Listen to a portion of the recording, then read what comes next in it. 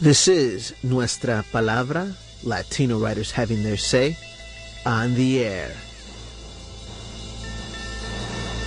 Tuning you into the Latino literary renaissance in all its splendor.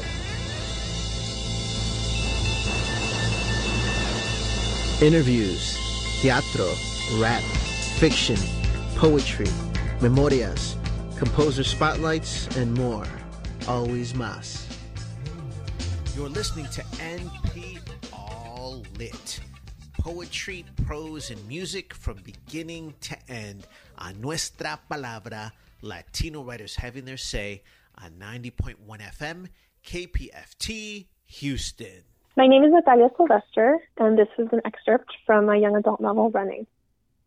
My father's campaign slogan is Rebuilding America. Before he initially announced his candidacy, my mother spent months trying to come up with it. She's written all his other campaign slogans, so it only made sense. But then my father insisted on hiring an ad agency. Sometimes he'd run their ideas by us. I was studying for midterms when he popped his head into my room and said, "Integrity first. What do you think?" And before I could answer, he shook his head and said, "It doesn't say anything about my plans. We need to be less vague." Mommy was the one who suggested Rebuilding America, after he turned down countless others and spent thousands. The agency took the idea and ran with it. They created a logo with the America much bigger than the rebuilding, so it looks like one word is propping up the other. He showed it to me and my brother one night when he was actually home for dinner. "What do you think?" he said. "Cool. It looks like Legos," Ricky said. "It's very nice, but no work at the table," Mommy said. "Of course. And you know it's just a rough concept," Bobby said. "But the agency did a great job." Then he kissed my mother on the forehead. "What would I do without you?" "No tengo idea," Mommy said, which is how she always responds when he asks. I like the slogan because it feels true to our roots. It reminds me of my great-grandfather, who died before my grandparents left Cuba, but who built the house my mother's father was born in with his own hands. When Abuelo arrived in Miami, he worked in construction for years until his back gave out. Then he went to trade school and became an electrician. He took pride in the kind of work that makes our country run, Papi always says. I first heard these stories in Papi's early speeches, but I know the details that no one else does. That Abuelo's electrician's toolkit, a thick canvas bag made up of tightly packed compartments, used to be navy blue. It's now faded, and it sits by his television, the color of the sky. It's the size of a shoebox and heavier than a gallon of milk. I know every bank, strip mall, car dealership, and home Abuelo helped build in Miami, because he always points them out to me as we drive past. According to Papi, Rebuilding America is both a vision and a plan. It's literal and figurative.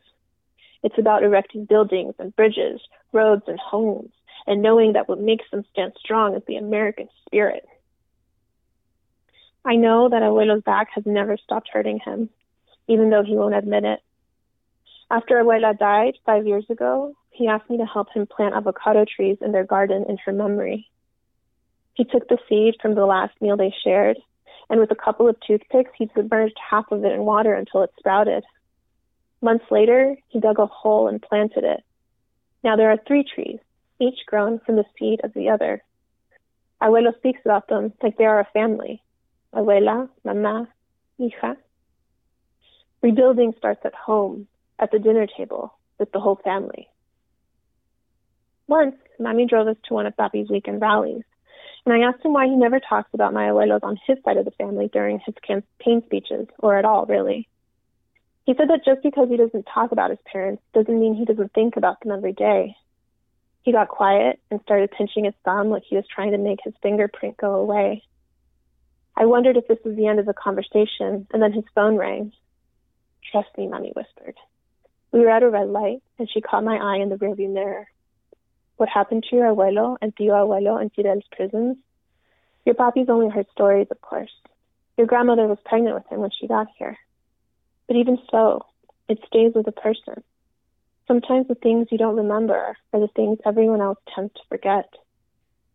Maybe he hurt us. Maybe he kept thinking about his father the whole time he discussed whatever very important topic he was talking about with his staff. When he hung up, Papi started searching for something in the center console. Some stories you just don't pass down, he said, never looking up at me. It's not worth the pain, hijita. Then he popped a mint in and began rehearsing his speech in the car. Our country has been hurting, and now we must heal together.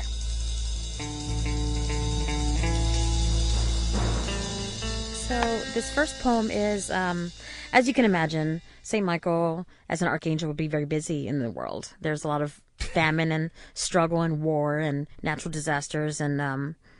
But on this one occasion, we have St. Michael first meeting the future love of her life. And so this poem is called St. Michael Recalls How She Met Josephine. With autumn comes a sky forever powdered orange. It's a harvest party, and Michael first saw a woman the color of gold with a laugh that shook her hair down her back into a cascade of leaves. Later that evening they were introduced formally. Josephine, this is Archangel Michael. Michael, Josephine. Both smiled. And when St. Michael spoke of having visited the Dominican Republic, Josephine offered a few steps of merengue, leaving Michael no choice but to offer her elbow and lead Josephine to the dance floor. They left together that night, dancing.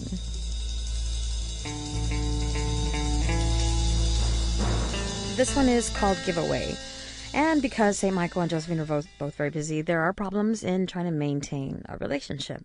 What I like about this form is the novel in verse. It reads like a novel. It makes a story go through, but because they're poems, the immediacy is there. And here at this point, Josephine and Michael have broken up. St. Michael plugs the drip coffee pot, splashes milk into a yellow ceramic cup, its delicate gold handle, its filigree painted within the white valley, gifted by Josephine, who is not here. Her presence restored Michael. Their shared espresso, laced espuma and a glint of honey spooned into deep blue demitasses. Coffee, the spark of their lives, leaving its trace of bitter and sweet on the lips, something just theirs, something essential and loving. Coffee is the first thing to suffer. There's no sugar in the house, and the spoon is too heavy for this translucent cup. There's no love in this cup. Rafael left a message on the phone this morning saying the fight for equality is exhausting. Punished from every side, he wonders how women survive at all. St. Michael laughs to herself when hearing this. Women die daily, she thinks. Isn't that what the Apostle Paul said? The world is carried within women. Women shed, their hands and ears keep the life of others churning, and what breath is left in their bodies from this weight? Barren breaths, the air is gone. Women cannot hold their creations. If mothers fell into protest, the babies that never arrive would be the end of their people. Mother's caretaking given without question, the disappearance of it like a home struggling without a kitchen, without love, without the warmth blushing on the face of a coffee cup. St. Michael holds the heated vessel to her chest, lets the temperature run through her, her fingers intertwined around the gifted gold.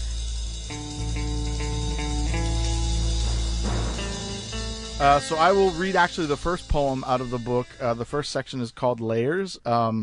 And the first book is actually a workshop I did with Sandra Maria Esteves, godmother of New York poetry.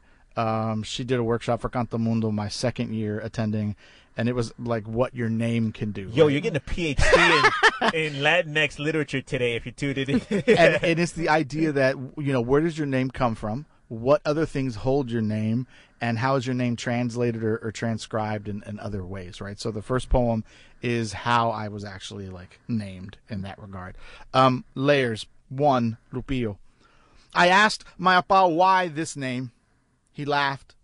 The night you were born, your ama almost died.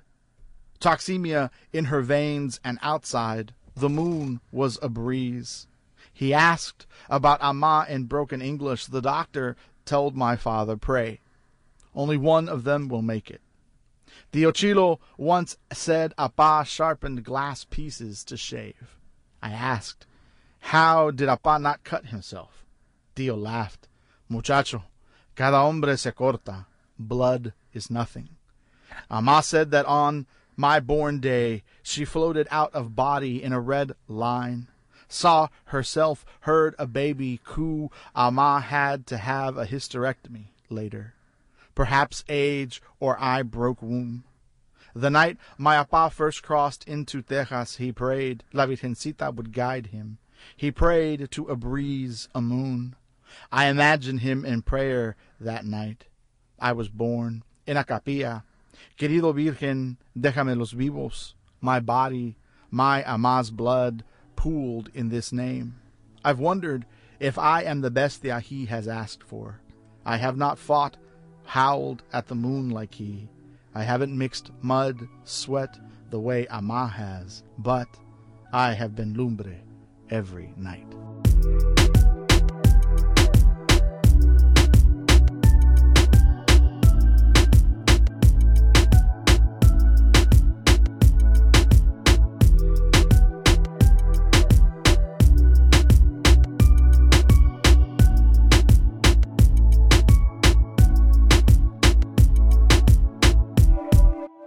In 1991, two Chicano scripts rolled through Hollywood that both centered on the formation and growth of La M, the biggest Mexican gang in California prison system.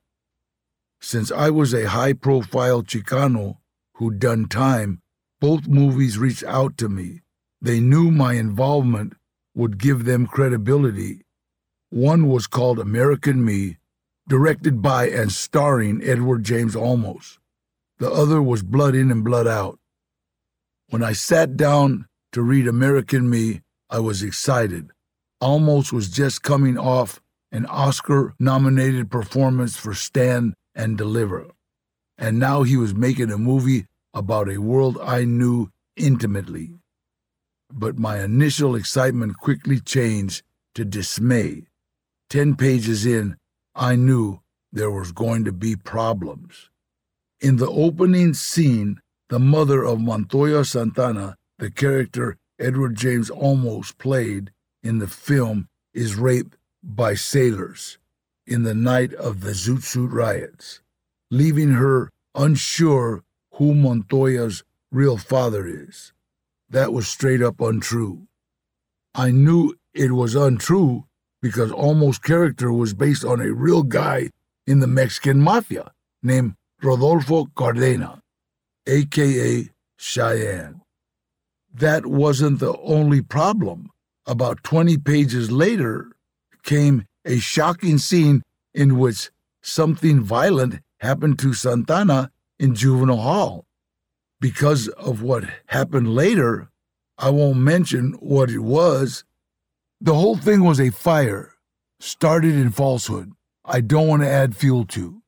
The truth is, Cheyenne had never been abused in that way, and the fact that in the script he immediately got revenge on his attacker didn't matter.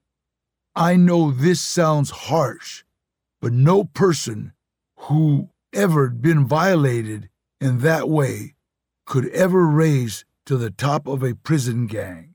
They could be killers and bad motherfuckers, but they'd never run a prison gang. It wouldn't happen. More important, it didn't. Another big concern I had was that any movie about the Mexican mafia would have to be okayed by the OGs in prison before I signed on either project. I was definitely going to have to find out what the shot callers thought about it. And finally, somewhere before page 30 in the American Me script, I saw the writer call the gang La M.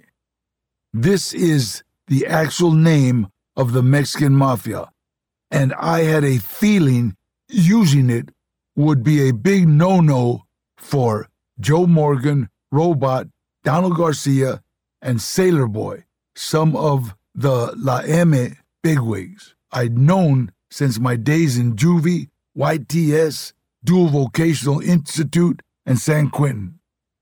I knew just how serious and deadly La M was. I'd come up with the guys but my Uncle Gilbert was the one who really knew the older shot callers. I was lucky because Gilbert was so respected in the pen, I got that level of respect passed on to me. When I got to prison, Gilbert cautioned me about joining the mafia. He said that was a contract for life, and we shouldn't have any part of it. So I stayed away, but that didn't mean I wasn't friends with the guys. Sailor Boy and I starched our clothes together in YTS.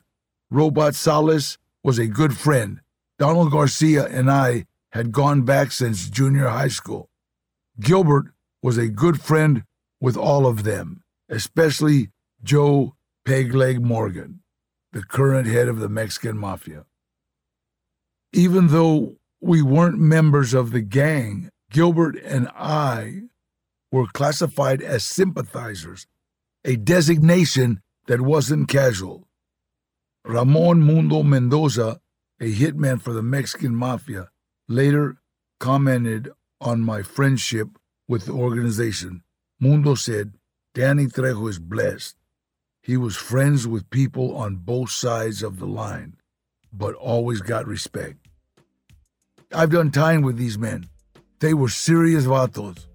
Their world and their lives were being represented, or I suspected misrepresented, in the film, and I couldn't imagine they'd be happy about it.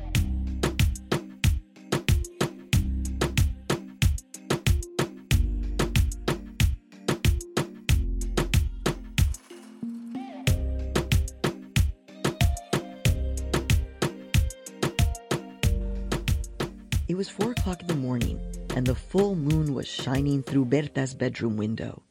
Her beloved Colonia Narvarte, which was usually a cacophony of sounds, the street sweepers, the knife sharpener's panpipe, the silver, almost church bell sound of the garbage truck, the barking street mutts of all shapes and sizes. Instead, it was eerily silent. Not even the birds she fed regularly were up. Berta got out of bed and looked at the clothes she had laid out the night before. This would be the outfit she would travel in as she said goodbye to her birthplace. It had to be perfect and memorable. Berta wanted people to see her, just like when she went to parties. She wanted them to see the arrival of this new American. She wanted people to do a double take when she walked by, and not because of the 4 children she would be bringing with her. In front of her lay a white satin button-down shirt and a black velvet skirt and the off-white lace petticoat slip that went underneath. She studied her pearl drop earrings and opaque pearl choker. Then her eyes were drawn to the floor, where her pair of black patent leather slingbacks were at the ready.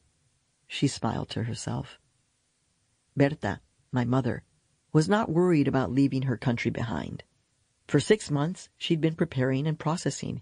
She knew my father, Raúl, was struggling to comprehend the enormity of his impending new American citizenship, something that he was required to commit to as part of his new job. But Berta knew Mexico would always be her home, no matter what. She would always have her green Mexican passport and an American green card. For her, there was no contradiction. After staring at her clothes in a daze, the moon now beginning to set, and the light blue of morning beginning to brighten over the volcano, El Popocatépetl, Berta realized she wasn't just smiling. She felt ecstatic. For a full month, the butterflies that were usually a sign of a baby kicking in her belly were now in her tummy because of the thrill of this upcoming adventure, and it was finally here. Still, a small part of her felt ashamed. She was having a hard time understanding exactly why she felt so happy about leaving everything she knew behind. Why was this so much easier for her than it had been for Raúl? Quiero ser más libre. No quiero que nadie me controle, ni mi mamá, ni mi papá, ni mis hermanos. Yo quiero ser yo. Amo a Raúl y él me ama como soy. Quiero ver el mundo y criar a mis hijos a ser independientes. Quiero ser una mujer entera y no sé si lo puedo lograr aquí en México. My mother said, I want to be freer. I don't want anyone to control me. Not my mother, my father, or my brothers and sisters. I want to be me. I love my husband Raul, and he loves me as I am. I want to see the world and raise my children to be independent. I want to be a complete woman, and I don't know if I can do that here in Mexico. One by one, she woke up her children, starting with the oldest, Bertelena, who was about to turn 7. Berta helped her get dressed, all sleepy like a rag doll. But soon she perked up and assumed her role as her mother's helper. She combed her thick, jet black hair and added a pink beret. She pulled her white button-down sweater over the black dress Manuela, her abuelita, had made special for her just for this trip, and then she put on her frilly white socks and white leather shoes.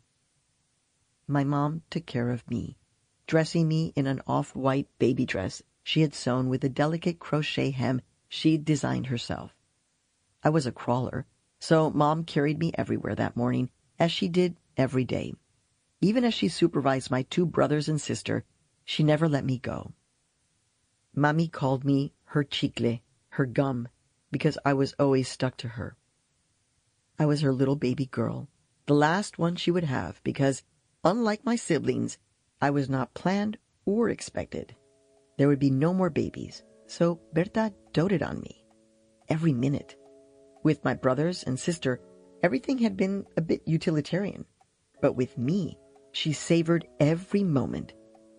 She wanted to raise me in slow motion, making every memory with her final baby last as long as possible.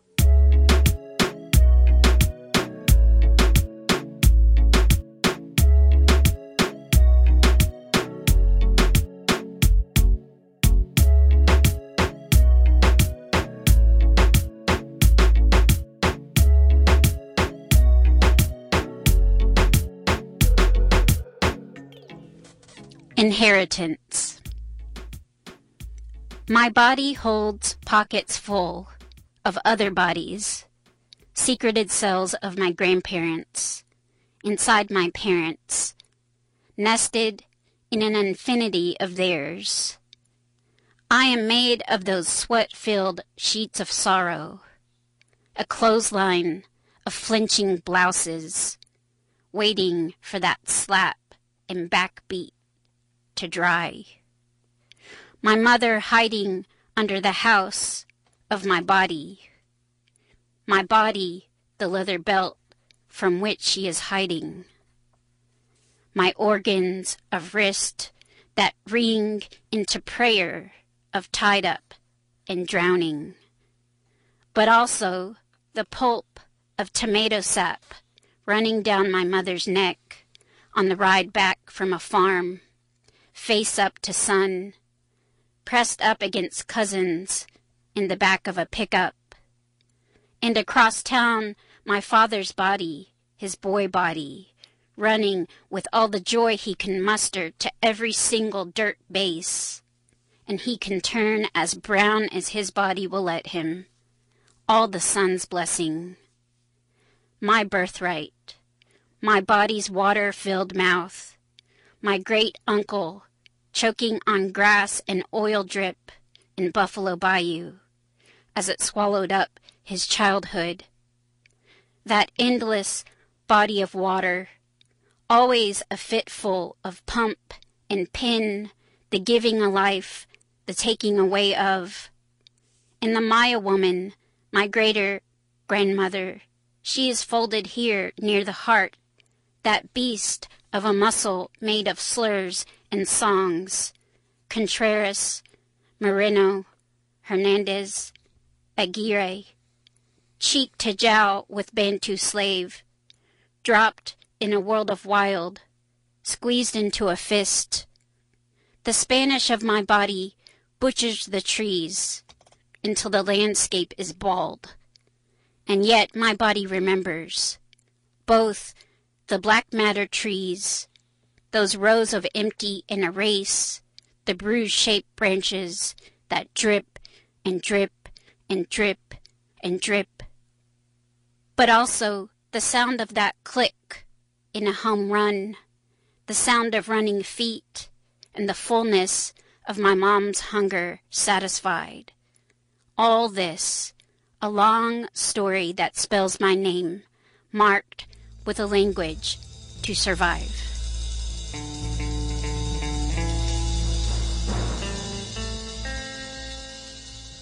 My body stops here. Having a body is like riding a bus with unreliable air conditioning in the middle of the summer in Houston, where I need to make 2 transfers to get to my destination. Some buses are like hotels, plush seats, icy air that make you forget the open oven of a city outside, quiet and comfortable passengers. You could live there and want everyone you know to live there too. But my bus is the kind where everyone is pushed up against each other, pinned, sweating, waiting desperately to hold a hand out to pull the string that announces, "This is my stop." Its tiny bells sound so that some driver, a stranger who holds all this power of motion, can open those blessed doors. Those doors creak open, but I'm not ready, not yet, to get off. It's so uncomfortable, but I'm here, sharing a view with citizens of this city. The moss-heavy oaks along the bayous, the ramshackle houses with their noses pointed up, next to mansion neighbors, white-knuckled in wealth, and holding their ground on raised foundation. The poor houses with flowers poking out next to broken shutters, like a person dressed in rags but tucking in her shirt and pulling up her socks to find some dignity.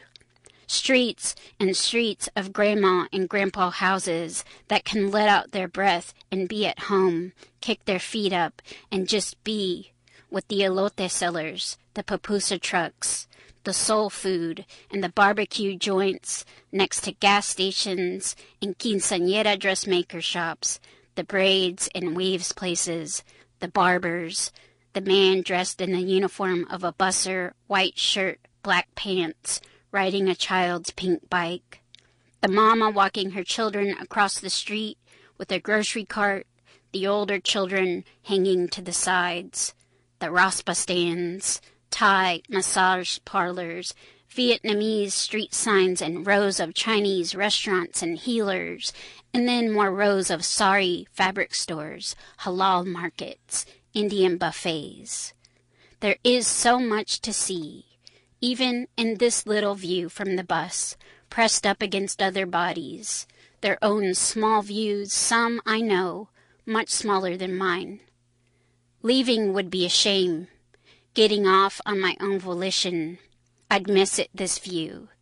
There are no more seats, that's true, and everybody's legs fill each pothole, each road ignored for decades, the full of rocks. What use is it to think about another ride? My body sits here, lingers, and looks out.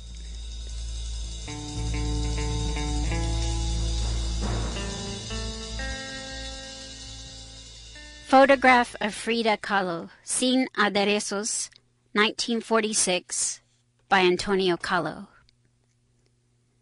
After surgery, her body weighted against a wooden chair, eyes mid-blink, her face curtained by a dark mass of hair. Frida lets out curls of smoke from the left-hand cigarette, her body shrinking back into its black pajamas, her hair not bound up by braids or Diego.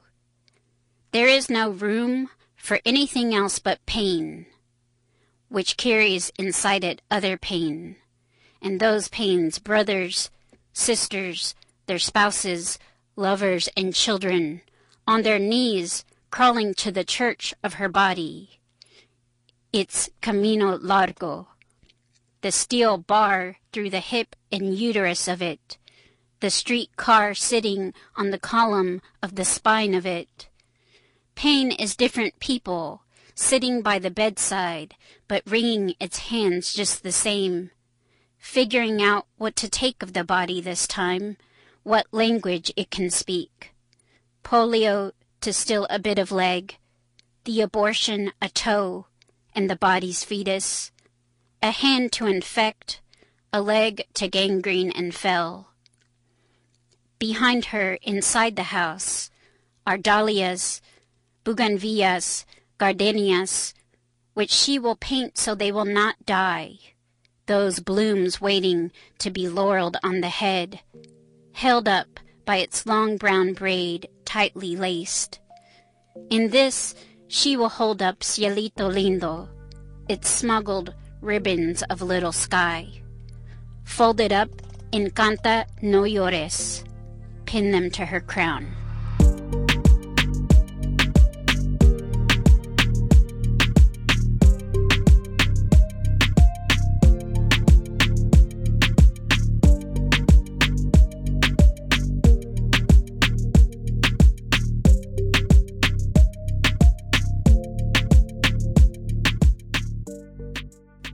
Bueno, no, voy a leer algo que se llama Tenme. Y dice así: Tenme, llévame en canoa a un mundo único, acaríciame las ganas de no tenerte, suelta mi silueta y escóndete en mi sombra, tenme, tenme, tenme. Soy una cuando tú me alcanzas y me pierdo en mi fémina diosa, que es diosa y esclava de tu efímero cuerpo. Clávame tu espada en los recovecos de mi infierno y ven conmigo, acércate. Mata uno a uno mis demonios. Quédate, amor, aquí, en mi pecho, desbordado de esos sueños caducos, de ayahuasca, de bilis, de pecado santo y cuadrero. Man. And I don't want to spend too much time breaking it down, but that's awesome because we want to get to more poems. But it touched on a lot what you're saying too. It could be political. Yes. It sounds erotic. Sounds How like you just can two mix people. that. I'm going to resist talking more about it because you just got to flow. Just flow. Just go. More poems. Este se llama Cenizas y habla también un poco de la relación que tenemos con Estados Unidos, pero también de una manera erótica. Y cómo nos podemos divorciar de esto. Y dice así: te devuelvo mi sonrisa sumisa, tu lengua descalza, te devuelvo todo lo que nunca tuve, el sol congelado en mi cintura, las mariposas hechas polvo, tus labios conquistadores de mi piel colonizada, la fogata de una tarde que nunca ocurrió, la mañana exiliada sin aspiraciones. Te regalo desbordados de prejuicios, los cajones y 21 alacenas desnuda, un desayuno a las 6 de la tarde y el murmullo del fuego en tu reloj. Incinero el recuerdo colgado en la tibia sala de tu ausencia presente y sin rastros de esperma, 3 almohadones perfectamente colocados en las caderas del viejo San Juan. Te devuelvo las cenizas junto con una carta del tío Sam.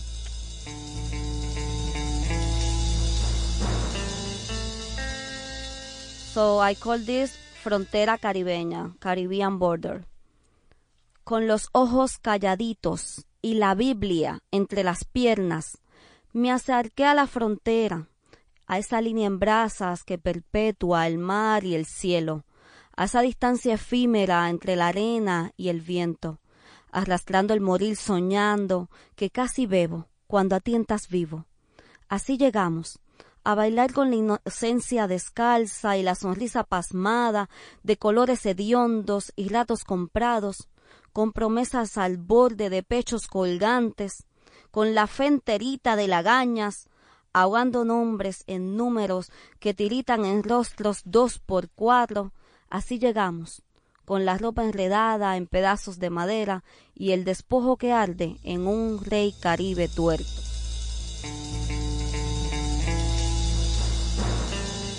Confesiones. Antes de ti ya había algo, imagino. Antes de ti las personas hablaban de amor, de vida y de compañía. Antes de ti no había nada malo, nada me espantaba o daba miedo, pero contigo alzo un vuelo dentro de un mar sin miedos. Contigo además se me alargan las venas, se extienden, le añades días a mi vida. Antes de ti todo estaba bien, caminaba sin sendero, volando, me conocía a mí misma, pero contigo es que levanto puentes donde pensaba que había muros. Y es que tú Tú me vibras, le añades memoria a mi programa y sentido a mis sentidos, me agarras la mano y la sueltas cuando la necesito, cuando precisamos. Por eso, cuando preguntas cómo era antes, ya no lo sé.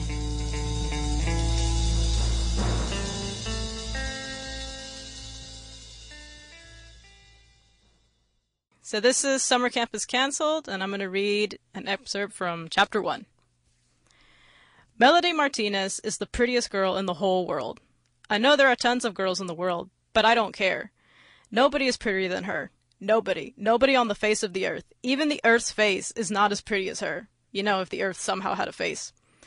There are so many things I like about her. I like her hair, her nose, her mouth, her ears, the way she chews her food at lunch. I like how nice she is to everyone she meets. I like her patience. I like how she always does her homework early. And I like the way she raises her little whiteboard when she knows the answer to the question the teacher asked. Oh yeah, I guess I should mention she's deaf. Everybody does. She's the deaf girl. That's what most kids call her, but I don't, and neither do my best friends Ted and Javier. Melody, the deaf girl? The fact that she's deaf must be super important to other people, but not to me. She's been deaf for years, ever since we were in pre-K. Back then, her hearing was perfect. Then she could only hear big noises like a thunderclap, a door slamming, or stomping feet. One day, she couldn't hear at all. She had meningitis and it spread pretty fast. Her parents took her to a hospital in Austin and she was treated, but the doctor swore she would never hear again. When she came back to school, I freaked out when she didn't say good morning to me. I said good morning to her every day and she would say it back. I thought I had done something mean to her, but I couldn't remember what it was. I said good morning again. She didn't turn around. I threw myself on the floor, kicking my legs in the air and crying, and she still didn't turn around. Mom sat me down on a stool and said, Pero Jesucristo, Lyndon, calm yourself. You're a big boy. But she won't talk to me, I said. Chiquito, she's deaf. That means she can't hear like me and you. Calm down. You're going to have a pee-pee accident if you don't. I didn't know Melody couldn't hear me. That happened 7 years ago, and I still hate myself for flipping out the way I did.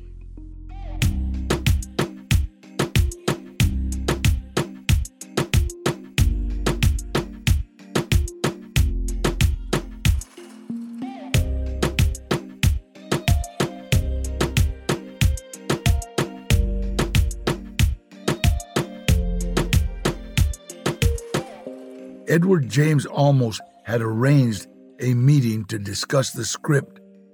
We were to meet at Jerry's Famous Deli in Encino.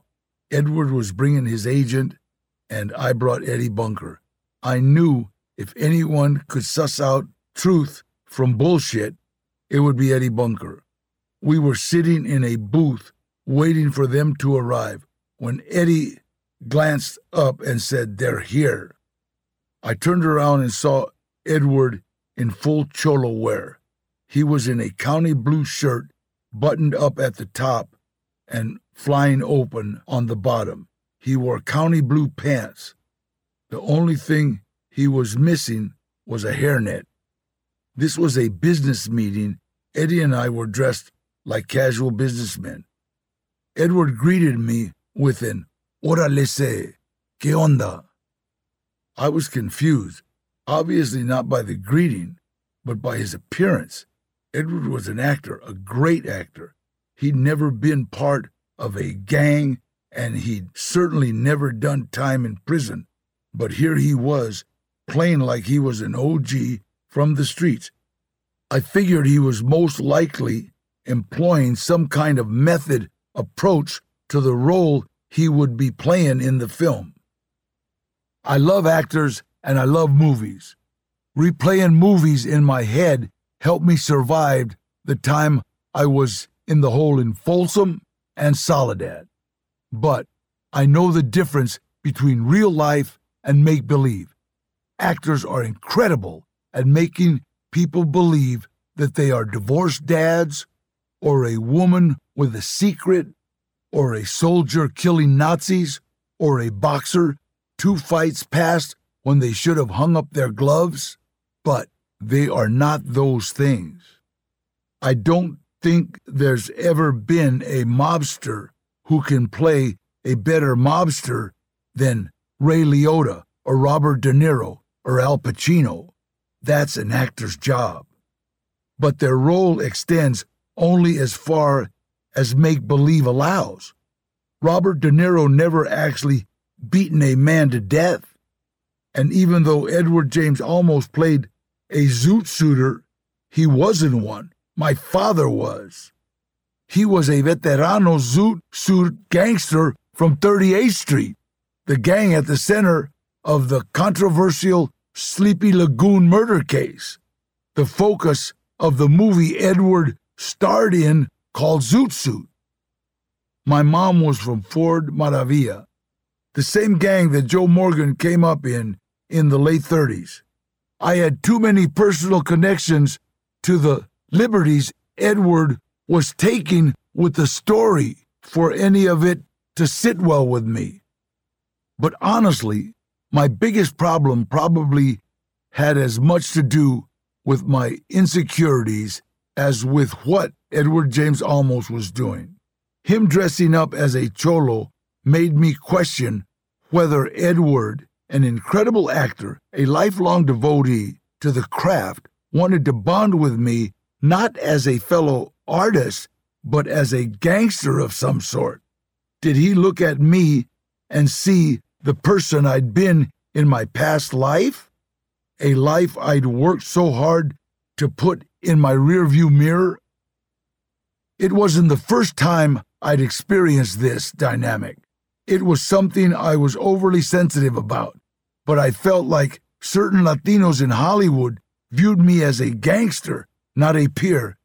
To them, I was a circus curio from the hood, a world they certainly recognized but never inhabited. The meeting was off to a confusing start. We ordered sandwiches and matzo ball soup and started talking about the film. Edward got straight to the point and asked if I was interested in working on this project.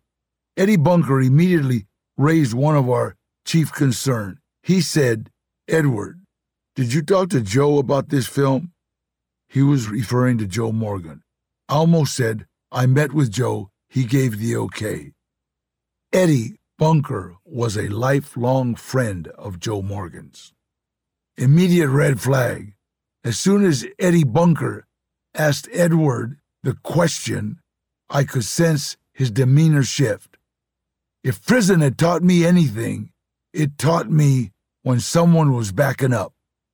There seemed to be a hint of deflection and deception in Olmos's answer. I glanced at Eddie Bunker and saw that he shared my doubt. I got down to business. "Look, Edward, the problem is there are things in this script that aren't true." I told him some of my concerns. Edward said, "I know, but it makes more theatrical sense for the piece." I was hoping he'd say, "I know, and we're going to address that," or "We're going to figure out a way to tell our story without twisting the truth of real people." But he didn't. He was married to the idea that the fictional art of the script was more important than letting truth get in the way of a good story. This might be true in the office of Hollywood producers, but it wasn't in the world I knew. I couldn't believe how casual he was about details that were so critical. I offered yet another point of contention. "Eddie, Cheyenne was killed by the Nuestra Familia. He wasn't killed by his own gang." That was huge. The day Cheyenne died, 1972, he knew there was a hit on him. So did the guards. They offered him the option of staying in his cell in Palm Hall at the Chino Reception Center. Instead, Cheyenne walked out on the tier and was stabbed over 50 times by the Nuestra Familia gang. He is remembered by La M as being a martyr, not someone who would be killed by his own brothers. Edward said that detail was theatrical too.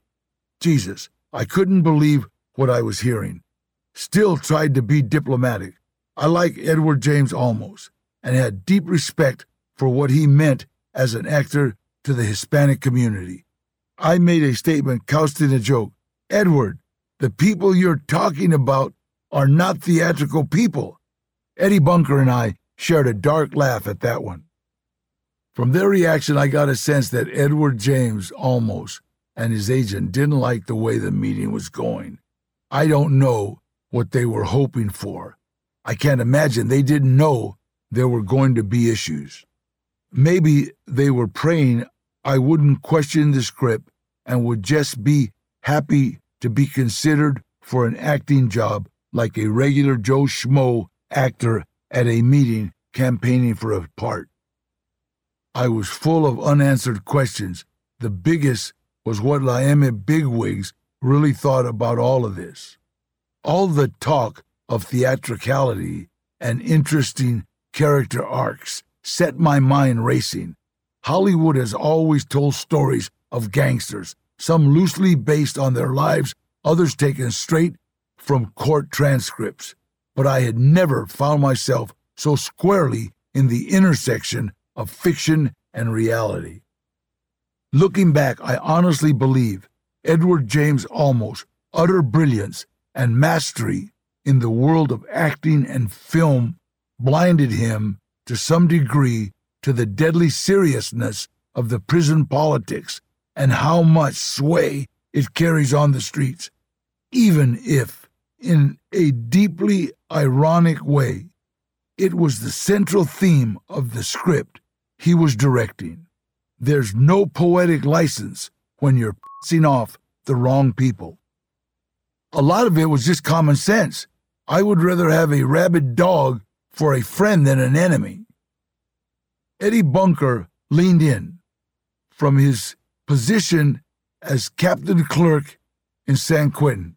There was no one in the world who knew the ramifications of prison politics as well as Eddie Bunker. He said to Olmos, "Edward, are you sure about all this?"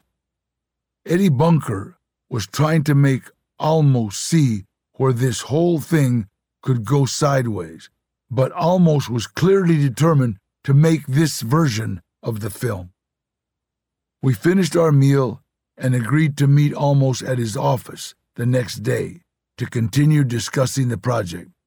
I was hoping he would sleep on some of the issues we raised and rethink some of the things, but my gut told me he was set on the story he wanted to tell. The next day I got my answer. When I stepped into Edward's office, I found him decked out in the cholo wear again. Edward wasn't the only one who slept on the issues we covered the day before. After leaving Jerry's Deli, I struggled to identify what really bothered me so much about his costume. I knew my conflict was deeply rooted in all the time I had spent as part of gangs or in prison. While I appreciate his dedication to portraying a life he didn't live or even know, that's what actors do. What bothered me lay in the heart of my own feelings, of what being a cholo meant. When you take the dress and the code of a cholo or a Crip or a Blood or a Mexican mafia member or an Aryan Brotherhood for that matter, you become something that is no longer Mexican or black or white. When it comes to gang wear, how you are dressed is not merely a costume, it's a declaration that you are committed to a life of crime for which you are willing to sacrifice the well-being of those around you, your moms, dads, wives, sisters, brothers, children, friends, anyone. To me, a real Mexican, white and black, were the kind of men who worked hard and took their kids to Little League practice after working hard all day. Perhaps I was overreaching after all. I was already interested in taking the part of Geronimo in Blood In, Blood Out, another prison gang movie where we were all decked out as cholos. But these were the feelings I was feeling, for better or for worse. I guess you could also argue that I myself was playing by gang rules by arguing against the liberties I almost took with the script. But the untruth made me deeply uncomfortable. I watched plenty of movies about organized crime, but I never knew the players personally before, and I knew too much to keep my mouth shut. I didn't want to play the middleman, but I smelt danger. Edward said that he wanted me to think about the part of Pedro Santana, Montoya Santana's father, who disapproved of his lifestyle. I looked at the part and immediately wasn't interested. I told him I would think about it. I didn't tell Edward I wasn't interested in the part of Pedro Santana because it reminded me too much of my father. I didn't bring up the controversial aspects of the script again. I didn't have to dig any further into those complicated corners because Edward made the decision easy. What totally killed American me, for me, was when Edward told me that any actor considering working on Blood In, Blood Out would not be a part of American Me. That was the final blow. There were so few parts in Hollywood for Chicano actors as it is. I thought it was unfair that when two projects that would employ a ton of my Chicano brothers would finally come along, one of the movies would deny entrance to the other, especially coming from someone who was involved so deeply in Chicanismo. We left it with me telling Edward I would have to run it by my agent. But one thing I didn't mention was that right before I went to the meeting, my cousin Sal had called me from L.A. County Jail. When I picked up the phone, Sal said, "Danny, Joe Morgan wants to call you." They were both in High Power, a section of L.A. County for high-profile or especially dangerous prisoners. Sal sounded concerned. "Are you all right?" We both knew a phone call from Joe could be very, very bad news. "I'm good, Sal. How you doing?" "You know how it is. Just fighting my case." "Just call me if you need anything, okay?" "Yeah, Joe is going to call you at 5 at Bunker's house." "Tomorrow?" "No, today." I knew what he wanted to talk to me about had to be serious business. By calling me at Eddie's, it was clear Joe didn't want to put a red light on me by calling my house. "Tell him I'll be there. Be good, Holmes." "You know it, Holmes." He hung up. Of course, Big Joe knew about the movie, and of course, he already knew I'd met Edward James almost the day before. From his cell in San Quentin, Chino, or L.A. County, very little went down in the world that Big Joe didn't know. And this upcoming phone call confirmed my suspicion. Joe wasn't happy about the film.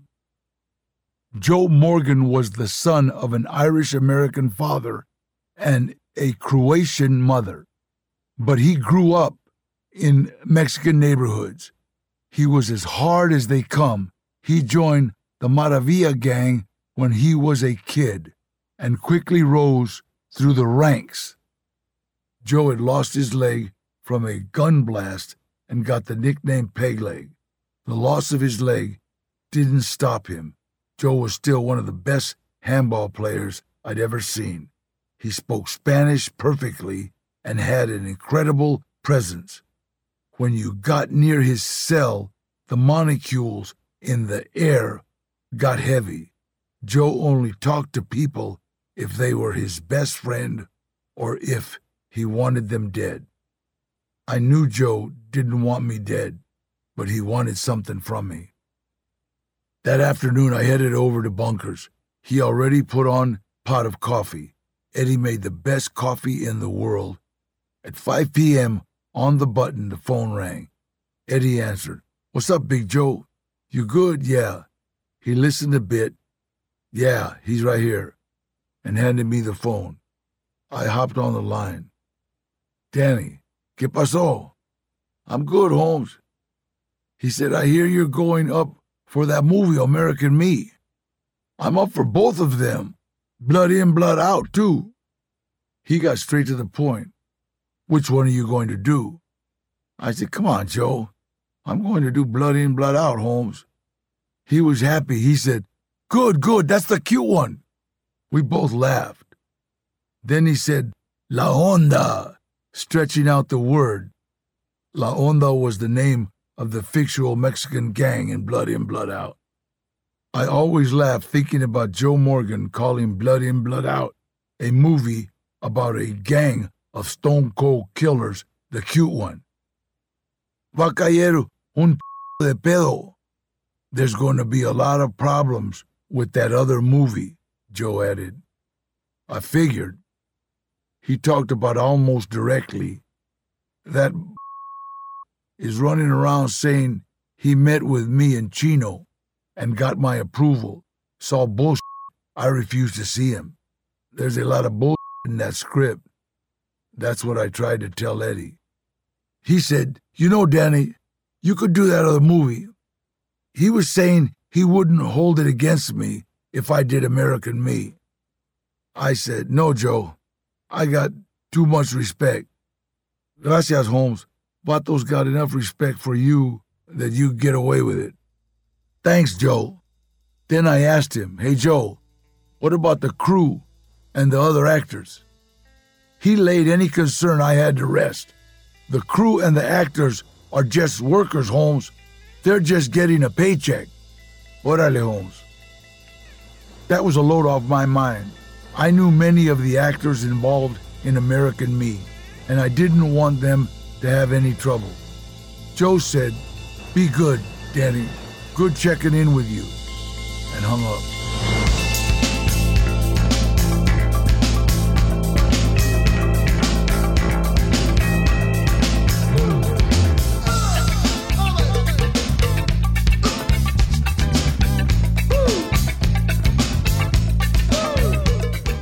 Hey, thanks for tuning in, everybody. This is Tony Diaz. I want to thank Roxana Guzman, who is our producer for our social platform broadcast. Also, Rodrigo Bravo, who mixes our show and audio for KPFT 90.1 FM. Mark Andre Piñon is our graphics designer. Rodriguez Ortiz is in charge of our search engine optimization. Leticia Lopez helps us with music. And, of course, you, dear listeners, are always supporting us. Thanks a lot, and we look forward to seeing you at the arts.